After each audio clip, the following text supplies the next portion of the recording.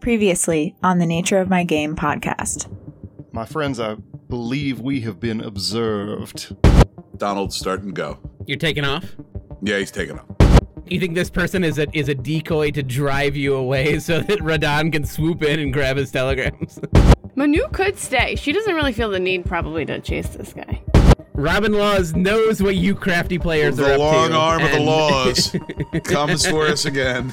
The audience gets to introduce a new wrinkle to the world of Donald Braith, is that, like, we're dealing with violently angry Donald Braith. You, like, rear back and hit him across the jaw, and as you do that, he's got kind of blood in his mouth, and he spits it back in your face, and then he headbutts you in the head. I just do what I'm paid to do. And what was that, exactly? To watch you. I have plenty of friends down at the local constabulary, and they would love to make your acquaintance, sir. He's a local doctor. His name is Henri Ducasse. That's the VD doctor. Remember, we don't need to be too aggressive with him. We simply need to find out why he's so interested in spying on us and others. I'm afraid we're too far gone. We've gone too deep with this, and there's just no coming out. You're afraid of that, and it's sort of what I'm hoping for. The boys are back in town, folks.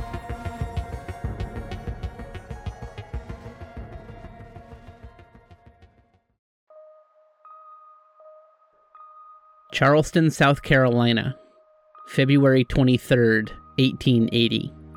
Montgomery Hogg sat slumped in a chair, listening to his tutor read out passages in Latin. He was supposed to be copying them down, and he would, eventually, but he found himself doodling in the margins at the moment. Monty was bored. Sure, he was bored sitting here in his family home. Anyone would be, copying down lines in Latin. But Monty was bored generally. Existentially, perhaps. Some people would have been impressed that a 12-year-old even knew what it meant to feel existentially bored. But Monty was not an average 12-year-old, and that was how he felt. Monty wanted more from life than what he saw in front of him. The life of a southern gentleman, the life of a rail baron. It just wasn't for him, and he knew it. And that just made everything he was doing feel pointless. The tutor continued on, reading out lines in Latin. Homo stellas in caelo noctis suspexit. The man looked up at the stars in the night sky, Monty thought. Rather than writing the words, he started drawing stars instead. Stars in the night sky. Even that was boring. Monty looked down at his drawing. Stars. Black stars. Black stars in the night sky. Was there any way out for him? Was there any way to find a new path, a new destiny? Monty was 12 years old, and he already felt like his life was laid out for him. But he didn't want it. He wanted more. Black stars in the night sky. Black stars in the night sky. Black stars in the white sky. Black stars in a white sky. Now that was interesting. Black stars in a white sky, Monty thought again, smiling to himself.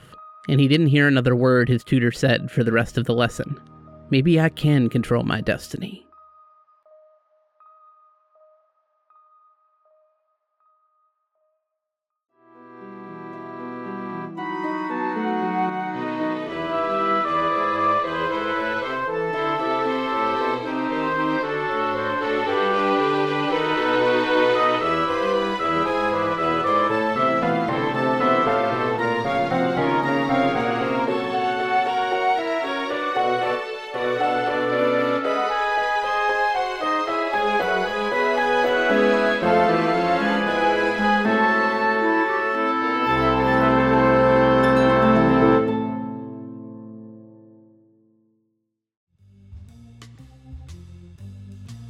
I think it's time, as we kick off the 4th episode, to ask about any theories that our players have about what's going on. I feel like a lot of threads have been introduced at this point. Not every thread, certainly, but I feel like a lot of threads have been introduced at this point. So I'm curious, it doesn't have to be overarching theories, it can just be theories on any snippet of what's going on, but I'm curious kind of where your heads are at. It could be an interdimensional type of thing. You know, if we're, because, like, going into space, going to another planet, like, your head automatically kind of goes to aliens or, like, extraterrestrials and stuff. But then also at the same time, like, the whole Carcosa thing and the whole Yellow King, like, if it's an alternate or an interdimensional type of thing, Like, yeah, you say we're going to the stars, but who knows where you're actually going. Like, if this is tied, if the ship is tied to the Yellow King, which having the yellow sign on the side of it might, it could be an interdimensional type of thing. That's the best I got right now. Okay. I feel like very confused by the fact that this would sound weird to like an average Parisian, but they're into it. Like, I feel like the other adventures, it's like the art students who are in on it realize that there's something really strange going on. But this one is like everyday Parisians are like dropping off telegrams to go to a planet. Like, I don't know what to do with that. Okay. I think people would, if like somebody showed up at the top of the Eiffel Tower now and was like, hey, we're going to another planet and it's not this one. I think all the bad there'd people? be a deluge of telegrams. But, hey, I think so too. Fuck out of here. Like I think humans would just do it. I do. Yeah. It's a real, like, I mean, it's not exactly the same situation, obviously, but it's a real War of the Worlds scenario where people were convinced by a radio broadcast that aliens were actually invading. And, it's, you know, it's, to me, a similar type of, like, yeah, you'd have people that were on board 100%. I would do it. I would enter. I mean, I wouldn't. They'd be like, what have you done? I'd be like, I did Cool Dad's Basement, and I'm on a couple seasons of Nature in my game. But, like, so I wouldn't be deemed significant, but I would absolutely, like, in a scenario like this, 100% I'm putting my name in the running. Yeah, why not?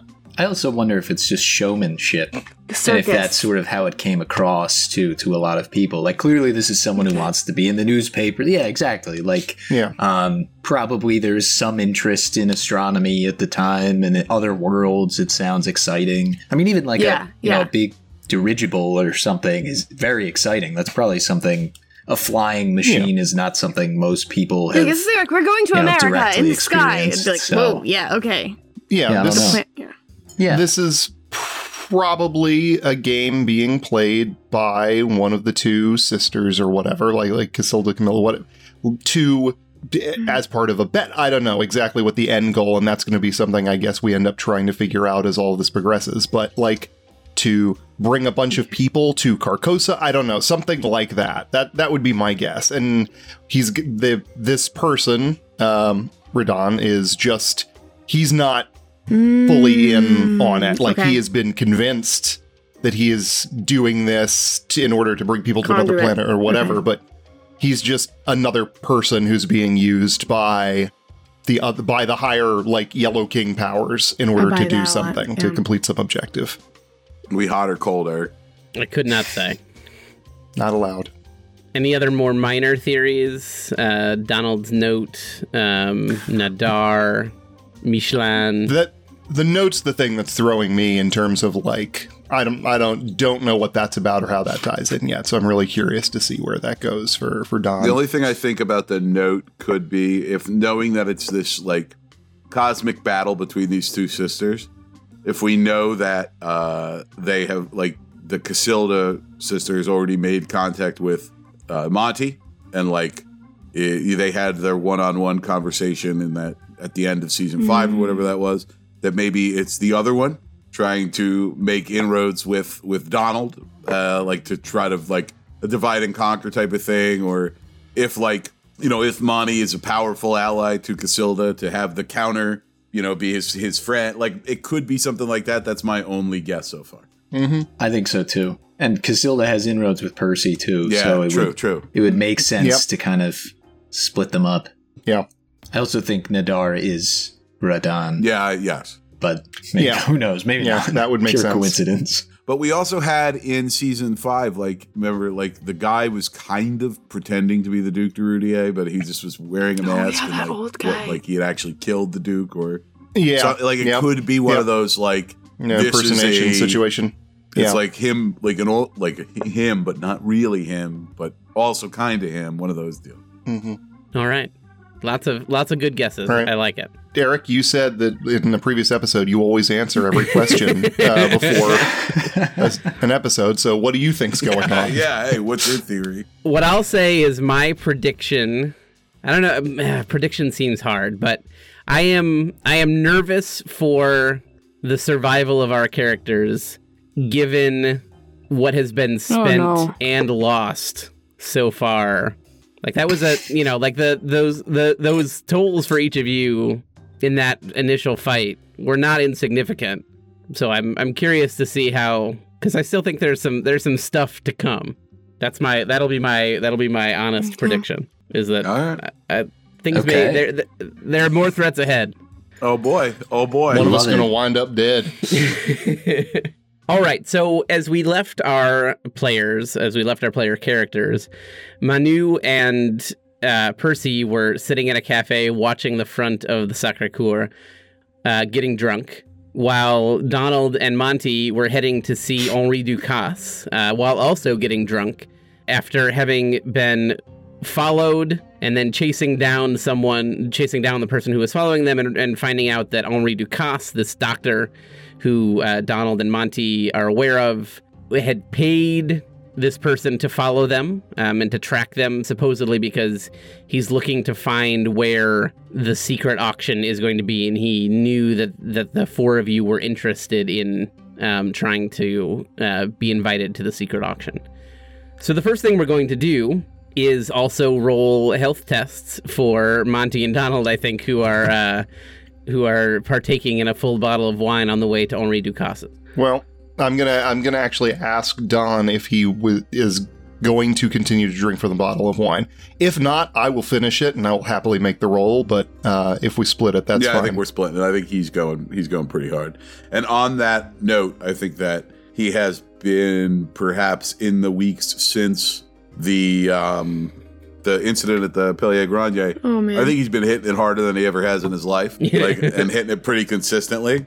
So I'm gonna say I only have 2 health left, but I am gonna spend 1 on the idea that like his tolerance has gone up recently, like he's been hitting. All right, go ahead and roll.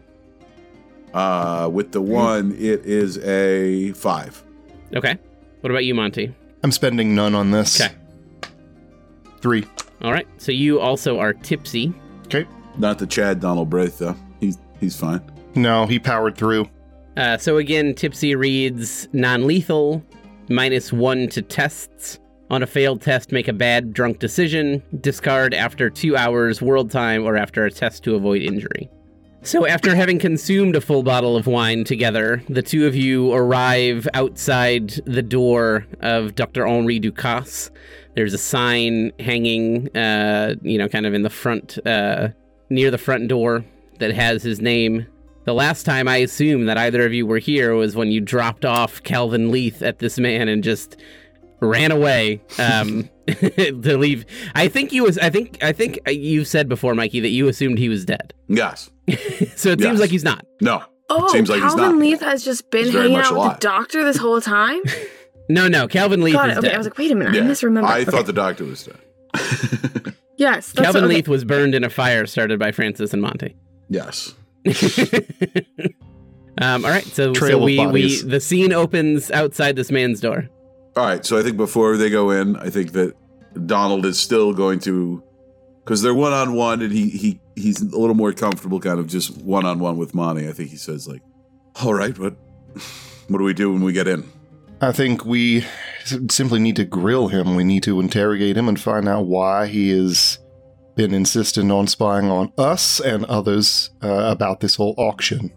He has to have some sort of angle on this, so I think we just find out. And you have that, and I'll point to the sword cane, which I think can go a very long way in convincing him to give up his information.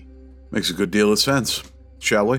Let's. I will also say, by the time that you travel over there, it's not dark yet, but it is getting dark. It's probably around 4:30 or 5, and sunset is around 5:45. So it's on its way to being dark. All right, so I think we walk in. Is he right there when we walk in? I was going to say, do we need to walk pound on the door, or I think we just kind of push the do door it. open. Quick knock and then push. Yeah.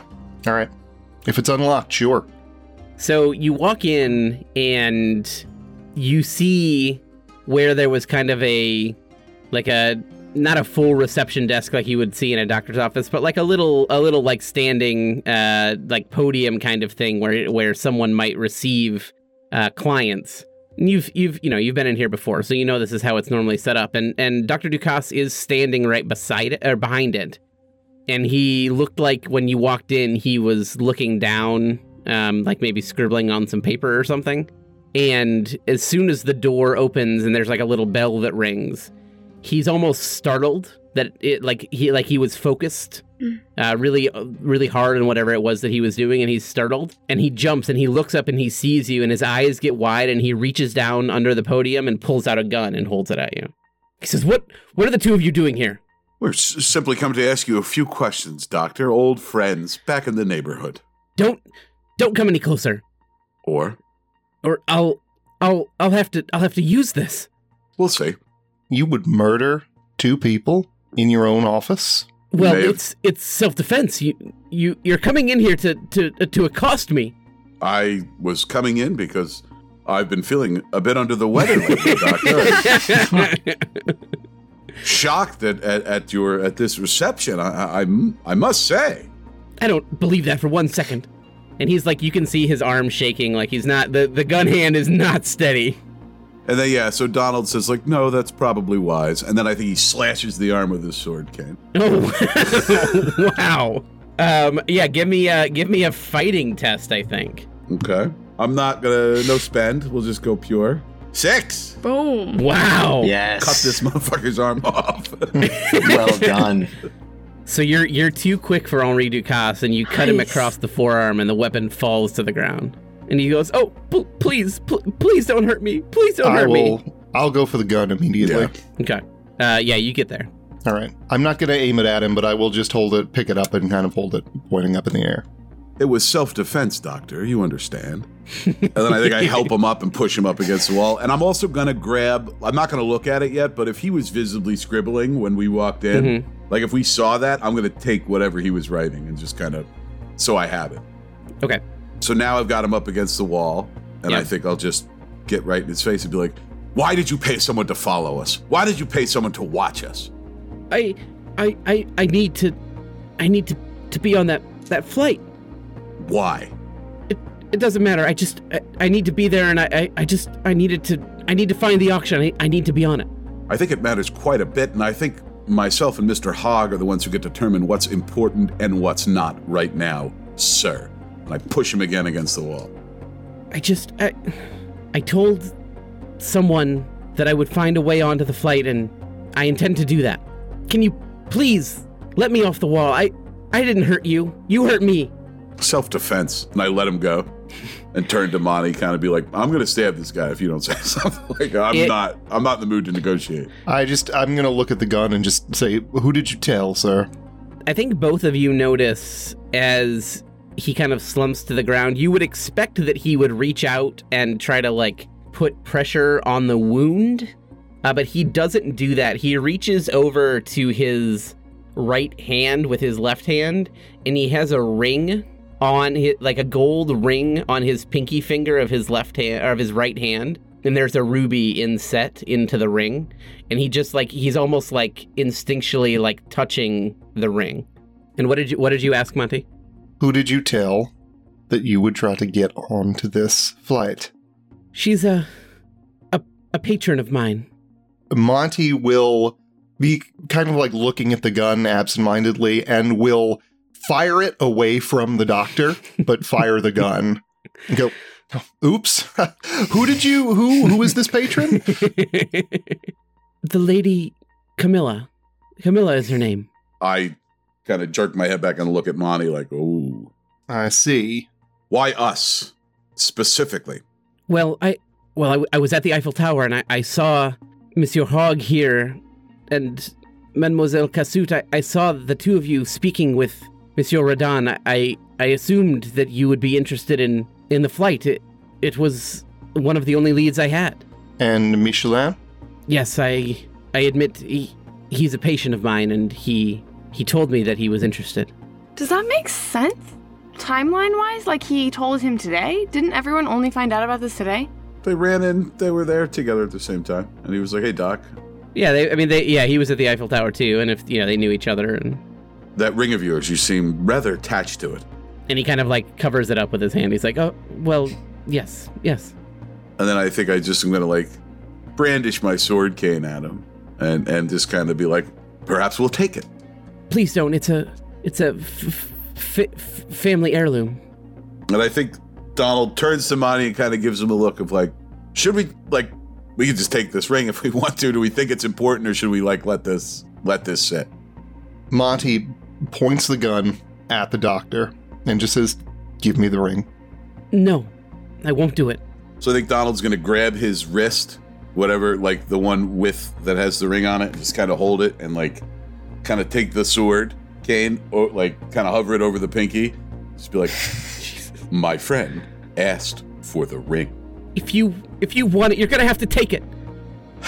And I think Donald just kind of sighs a discontented sigh, and he goes to cut this guy's pinky finger off. Okay. Okay. Wow. Yeah. So you do cut it off, and he screams in pain. But he almost scrabbles for it with his other hand, to grab the less so his finger and more the ring. So I'm gonna need you to make me an athletics check. Athletics. Okay. No spend. 5. Good dice so today. you grab the ring and the finger before he's able to do so. I think I just give him a little kick back in line. You're lucky it was just your pinky, sir. And he just kind of, at this point, has curled up into a ball and is just weeping. I will take maybe a clean handkerchief or something from nearby, since this is, his office, just some sort of clean cloth or something. Toss it to him and say, "Doctor, heal thyself," and then turn and we can walk out. Jesus Christ. Yep. I love this. And out we go. And I think that seeing him weep and curl up in a ball probably gave Donald a moment of pause, because he's hardened up and losing his mind, but he's not someone who's hurt a lot of people. And now he's punched the guy in the face, and now he cut the guy's arm, now he cut a pinky off. He's starting to see the trail of blood. I don't think he has the stomach maybe that Monty does, though he's trying to force himself to have it. So I think there's at least a momentary moment of oh my God, what? But I think it's just kind of, he's able to shake it off and turn and just look back one more time at him and then just walk out without saying anything behind Monty. All right. So I think as you're coming to this realization, I'm going to need you to make a composure test. Okay. For you commit torture. Mm-hmm. And I'm going to need Monty to make me a composure test for you witness torture. So we're going to start with Monty. Would you like to spend any composure points? I will spend 1. Okay. Go ahead and roll, please. A 2. A 2. Which is a 3, which is a 2 because I am tipsy. Okay. Oh no, you're going to make a bad drunk decision if you fail. Oh, that's true. On a failure, you have to make a bad drunk decision. So think about that for a second. I'm going to text my ex. And Donald, how many points would you like to spend? I have 7, and it's really tempting, but my own rule might be biting me in the... Maybe while he was going over there, he was kind of working himself up to if I have to hit him, if I have to hurt him, I'm ready to hurt. So I'll say I'll spend 1. I think that's fair, right? Yeah. Anyone have any issue with that? No, I support it. Okay.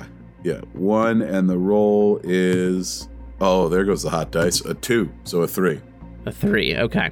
So, Monty, you earned the major failure for this one. And so it is called a dish served cold. It's a shot card, which is your second shot card now. Oh, boy. -1 to composure tests. Discard and refresh your composure pool by playing a role in the torturer's demise. So if you play a role in Donald's demise, you can discard and refresh your composure pool. No. Oh, I've got a great idea for my drunken decision. Shoot Donald. Oh no, this is getting bad. Eric was right in the banter segment, folks. There's a lot more. Well, I didn't even plan this one. You were the one that decided to torture the poor man. In the game. In the game. And so I gotta find yours here, Donald, but it's called Out of Control. It's also the major, a major shot card for. So that's 2. Counts as 2. No, it doesn't. It just it's just worse. But it is a continuity card, which I've just discovered as I look at Out of Control. So it's a shot card. It is continuity. Okay. -1 to composure tests to contain your emotions or resist destructive urges. -1 to composure tests to contain your emotions or resist destructive urges. So if you try to stop yourself from doing something, you take a -1. There is no removal condition for this. So this now is permanently on Donald Bray's characters because it is continuity and there is no removal condition. Yikes. Is a dish served cold continuity as well? It was not, no. Okay. So you don't have to always plan for his demise. You just just in this scenario, as long as I kill him, we're good. Okay. So I think then just to play with that, I think as when they get outside, like there's probably like a wash of emotion that comes over him because like of everything that's going on. And I think he just grabs Monty's arm and like almost like suddenly a lot younger and more vulnerable and more like he just like looks Monty in the eyes and it's just like, this isn't me. This isn't who I am. This isn't who I am. What's happening, Monty? What's happening? This isn't who I am. Don, give me the ring. Okay. Give me the ring. All right. And I give him the ring. Look at the ring with the finger still In it? on it. Yeah. Take the ring off. Just throw the finger away. Just toss it into the street. Look at the ring. Is there anything significant about the ring that I notice while I'm looking at it? It's a plain gold band and a inset ruby that it's not massive, but it's pristine. Okay. But there's no other markings on it. I think, so I have to make a bad drunken decision here. So I think Monty looks at the ring and was expecting to see sort of like the band that we saw at the beginning of season 1, something that's got inlaid with the Black Star's White Sky, the mask, something like that. And not seeing anything, he just like puts a hand on Don's shoulder and just says, Don, wait here a second. And he's going to turn and go back into the doctor's office and close the door behind him. Okay. The way I'd like to play this out is Don hears 2 gunshots from inside. Okay. Then I'm going to need you to roll a composure test for you just killed a person. Okay. Yeah. How many points would you like to spend? You have 2 shot cards at the moment, right? Yeah, and I'm on -1 to composure tests, so this could be the end of Monty Hogg right here. But I have to make a bad drunken decision. It's part of the rules here. I thought you were going to put the ring on or something. Is that a bad? I mean, how bad should the drunken decision be? I think you've made. I think you made your choice. I think you made your choice. All right. In order to potentially pass this, I'm going to spend 3 on it. What's your reasoning behind it? It's because he's killed before. Yep. And he's unfortunately used to this. Am I your seek to protect? No. Francis is. No, you're not. You're neither my rely that or seek to protect right now. It could come from that too. Now, technically, Tipsy says -1 on tests. Is that still true? What else does Tipsy say? Failed tests make a drunk decision, and I didn't write down what the there's a certain amount of time 2 passes hours. and it goes away. Or after a test to avoid injury. Yeah, which you have not made. So yes, it's a -2. Oh no. Oh my god. -2 total. No. -1 on composure tests and -2 on. Oh shit. All right. Get a 6. Actually, before you So this is roll, the box stars, yeah. Monty, before you roll, we're gonna switch back over to Manu No! and Percy. Yes. Woo, baby. Episode 4. Woo. On the other side of town. What happens if someone dies? We'll deal with that when we get there. On the other side of town, Manu and Percy are sitting at this cafe very awkwardly and tipsy. What are they talking about? I think that Percy has already rebuffed Manu's attempt to talk about their experiences, talk about Cassilda.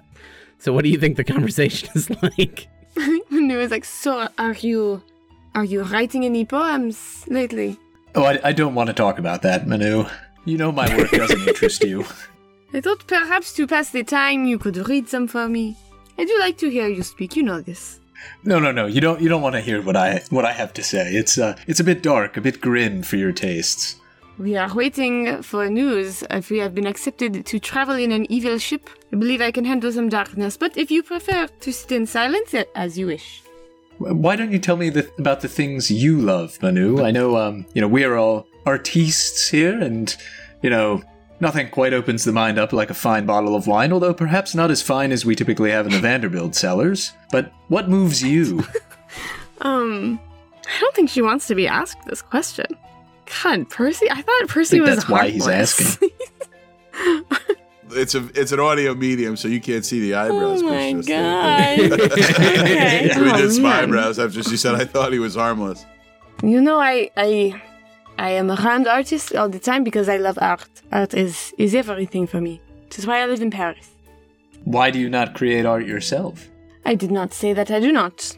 I believe that is not something I am willing to share if you will not even read your poems. I'll show you a bit of something. And I think he opens up his notebook where he works on a lot of like kind of trifling, minor, tacky poetry sort of during the day when he's out sitting in cafes doing nothing, Manu whatever. wants to hear. But that's not what he wants to show her. He wants to show her his somewhat darker epic that he's working on that in his eyes is kind of capturing the fear he has that he's going to die very soon, potentially, in a very foreboding way. As he reads, Manu is like leaning forward, like hands on her knee, like her elbow. Sorry, you guys can't see me, but like her knees are like on her shoulder, and she's like propping up her chin, and she's like really like engaged in what he's reading, hoping that it's a very long epic so that she doesn't actually have to share anything. Really encouraging. I think he reads for like a couple of minutes, and then he gets to a couple of lines in, towards the end of what he wrote that he doesn't remember writing there that are particularly grim and dark. He shuts the book and just says, and that's enough for now. Thank you, Mr. Vanderbilt, for sharing some of your true art with me. And she like gives him like a cheers and like signals the waiter for more wine.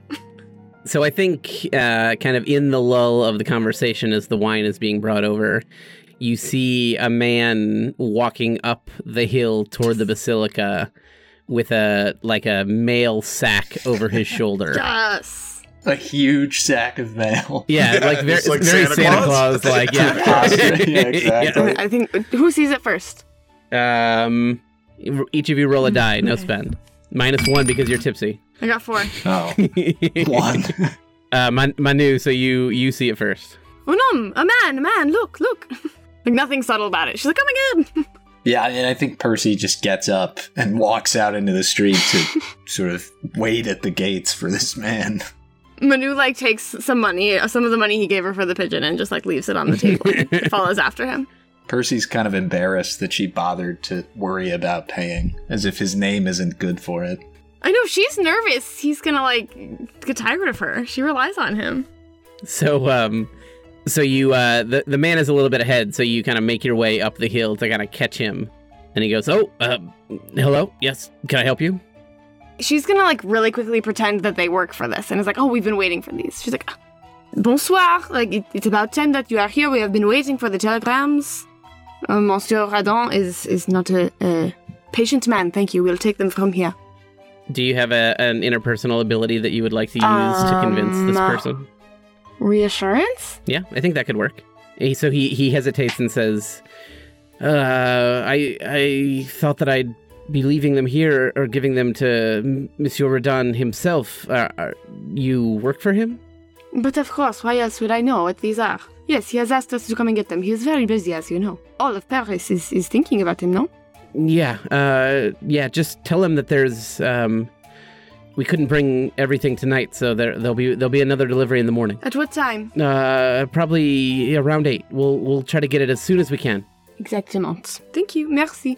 And at this point, darkness has fallen over Paris, and so it's quite dark out here. But he scrambles off and leaves the bag with the two of you. And she looks at Percy and she's like, now we can burn them. Is that what you plan to do with them? Well, we should read them first, right? I think Percy gestures back up. Are we at the basilica right now? Or are we like just a little bit outside? Yeah, I assume you're at the front door of the basilica, basically. The workers have left for the day. Oh, Jacques not there? Jacques not there, no. He's gone for good. He's taking that money and running. We don't see anything that suggests Radon is here, do we? Would you like to roll me sense trouble tests? Not that it's trouble necessarily, but... Yeah, that sounds great. I don't have any to spend. I'll spend 1. Nice. Got a 6. Okay. Well, I got a 2, a 1 on the roll, so. All right, so you're supposed to make a bad drunk decision because you just failed a check. Oh, God. So you look around, you kind of look up to the sky to see if you see the flying, the airship anywhere. You don't see it. Looks basically as it did before. I think Percy starts grabbing fistfuls of telegrams and just throwing them on the ground all over the place. It's like, this is garbage. We don't need this. That seems like a safer drunk decision than any slightly. that were made prior. But one drunk decision was preceded by nice conversation and talking to a mailman, and the other one was preceded by torture. Gosh. So, by a guy getting his finger cut off. You know, different inputs, different outputs. Manu, how do you react to Percy grabbing fistfuls of telegrams and throwing them around? What you rolled a 5? A 6. 6. No, it seems like everything's clear. He's so much more difficult to deal with than she expected. Like, it's just been, like, nice parties and money and, like, talking about the way the light looks. And she's like, what the? She kind of, like, talks to him, like, in a childish way. She's like, what are you doing? What? This is... If Mr. Radon comes, we cannot... What a fool you are being. And she tries to, like, pick up everything that he's thrown and, like, put it back in the bag. We need to get inside. And he responds by taking more out of it and just continuing to throw them on the ground and saying, look, Manu, every single one of these that doesn't make its way to Mr. Radon is a higher chance that we get chosen. Yes, but what a scene you are causing. We can just quietly get rid of them. I don't do anything quietly, and I don't know the meaning of creating a scene. I think he stops briefly to take one out of the bag and open it and just read it and see what it says. She's like, yes, perfect. Why don't you read them? You can figure out who the competition is. And she, like, kind of, like, gets him to sit down and is like, here, read these. Tell me what you can find. It's from someone named Maurice Frenet. And it says, has faithfully served the Notre Dame Cathedral and defended it from all thieves and others who might wish to do it wrong. The organ guy? No, it's the gendarme. The gendarme. My friend. Yes. We're like, okay, toss. Next. Yeah, I think we just go through them. Like, I mean, and it really is like it is a wide assortment of, like, you know, people who, you know, like high society people who basically think that they should just get to go because they have the money. You know, regular Parisians who try to come up with anything they can, you know, any kind of flowery language they can to exaggerate the things that they've done to earn the spot. And a few, like, you know, kind of big names, including Edouard Michelin, who have put their name in the ring, and it seems like maybe they've done something that might warrant, you know, if the traditional meaning of something of significance is what's being decided on, then there, you know, you can see some people who might be selected. So Manu ends up kind of just sitting down and reading through these with Percy, but she also, in the back of her mind, is like trying to have a plan for when Redon shows up, because it doesn't look great that they're just like going through his mail, but they want to be included. What is that plan? It's not a great plan, but it's just to be like, none of these are up to caliber. Surely you want someone who would just ignore the rules and show up on our own, like here we are. Funny you should say that, because about 30 minutes later, you see the airship flying from the direction of the Eiffel Tower toward Sacré-Cœur. Does it still look the same? Yeah, it looks the same to both of you as it looked before. You see this too, Percy. I think Percy keeps taking the handfuls out of the bag, throwing them on the ground. So she's gonna like kind of like hit him on the arm and be like, Percy, you must act your most entitled self when he is here. We want him to we are above all of these people, and I think if we can make him laugh, then we can join the trip with him. This you can do, no? I don't think that'll be a problem. Vraiment, Manu, we are above all of these people. So we're going to cut away from the two of you and back over to the situation outside Dr. Henri Ducasse's, or I guess inside. So let's go over the stakes here, Tommy. So you have 2 shot cards currently, correct? Correct. You have a -2, -1 to all tests because you're tipsy. And a -1 to composure test because you saw Donald commit torture. Also correct. Okay. And you're spending 3 points of composure. Yes, for a total of a +1. For a total of a +1. If I fail this, I get a shot card. Which is your third shot card. Correct. Okay. Go ahead and roll. Okay. What is it? Hold on. I'm taking a picture of the result to send to the group. Oh, no. Hasn't come through yet. Hell yeah! Oh, Sarah cheated. I still don't have 7. What is it? 7 total? It's a Monty 6. I rolled a natural 6. Monty fucking hog. Boy. Oh boy. I knew what was going to happen if I failed, but okay. Yeah. All right. I was good. not ready to have to cry. You were just going to hear a third gunshot. That was going to be the entire thing. No. So go ahead and tell us what we see then.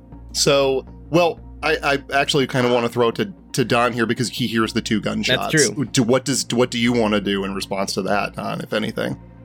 I think that he probably wants to believe that Monty is going in and handling it because he just had that little outburst.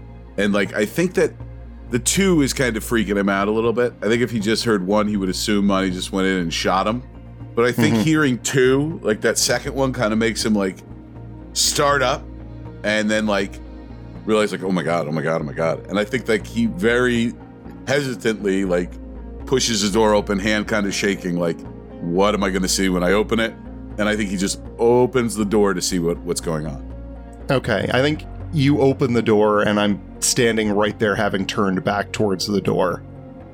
You see the body of the doctor up against the wall, and I'm just gonna I just throw the gun off to the side, and I still have the ring in my hand, and I just kind of look at it, and I look at Don, and I'm just like, do we even want this? Was this for anything?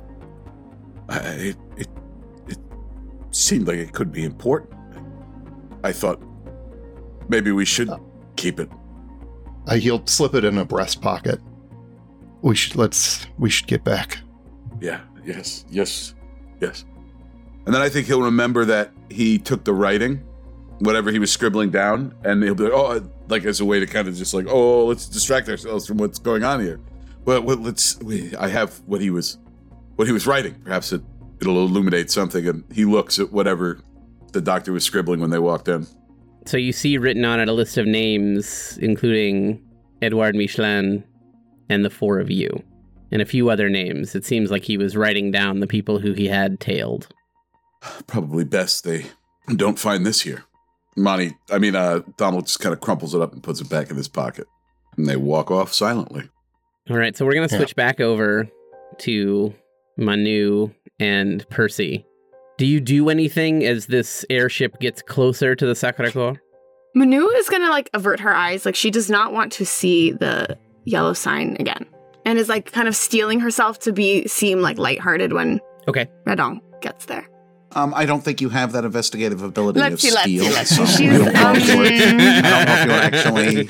She's her bonhomie, She's making sure inspiring her herself. sparkling personality delights people. Much better. Yes, much better. You are magnetic. Doing her mantras, I think What about you, Percy Percy? is trying to act like he is supposed to be there, having now thrown all the letters on the ground, but trying to act like they are the ones who are supposed to meet him here. And the craft gets closer. You see Radon and the other man writing on it as they were before. And you see that they look down and they see you standing there with the bag of telegrams. And you think maybe it's hard, it's obviously hard to tell with a mask on, but just the cock of the head that Radon gives you, you think he's maybe smiling at the scene that he sees below him. And they move the craft towards the steeple of the basilica, and you see Radon tosses the anchor, wraps it around the steeple to keep the craft in place. And both Radon and the other man, the pilot, climb out of the craft onto the scaffolding that goes all the way up to the top of the steeple. and start climbing their way down. And all of a sudden, you feel this gust of wind. Maybe you feel it first, maybe you hear it first, but it seems like this huge rush of wind flows out of the craft and blows the trees all around the basilica. It blows the grass down below. You feel it like blow across you, and it's like almost gale force winds that have blown by you. And by the movement of the grass, you see that the wind is heading directly back toward the Eiffel Tower, and the airship itself kind of collapses as if like the wind has been let out of the sails and just kind of like lays up against the steeple of the basilica. And that is where we're going to end our story for now. Thank you. I need a minute.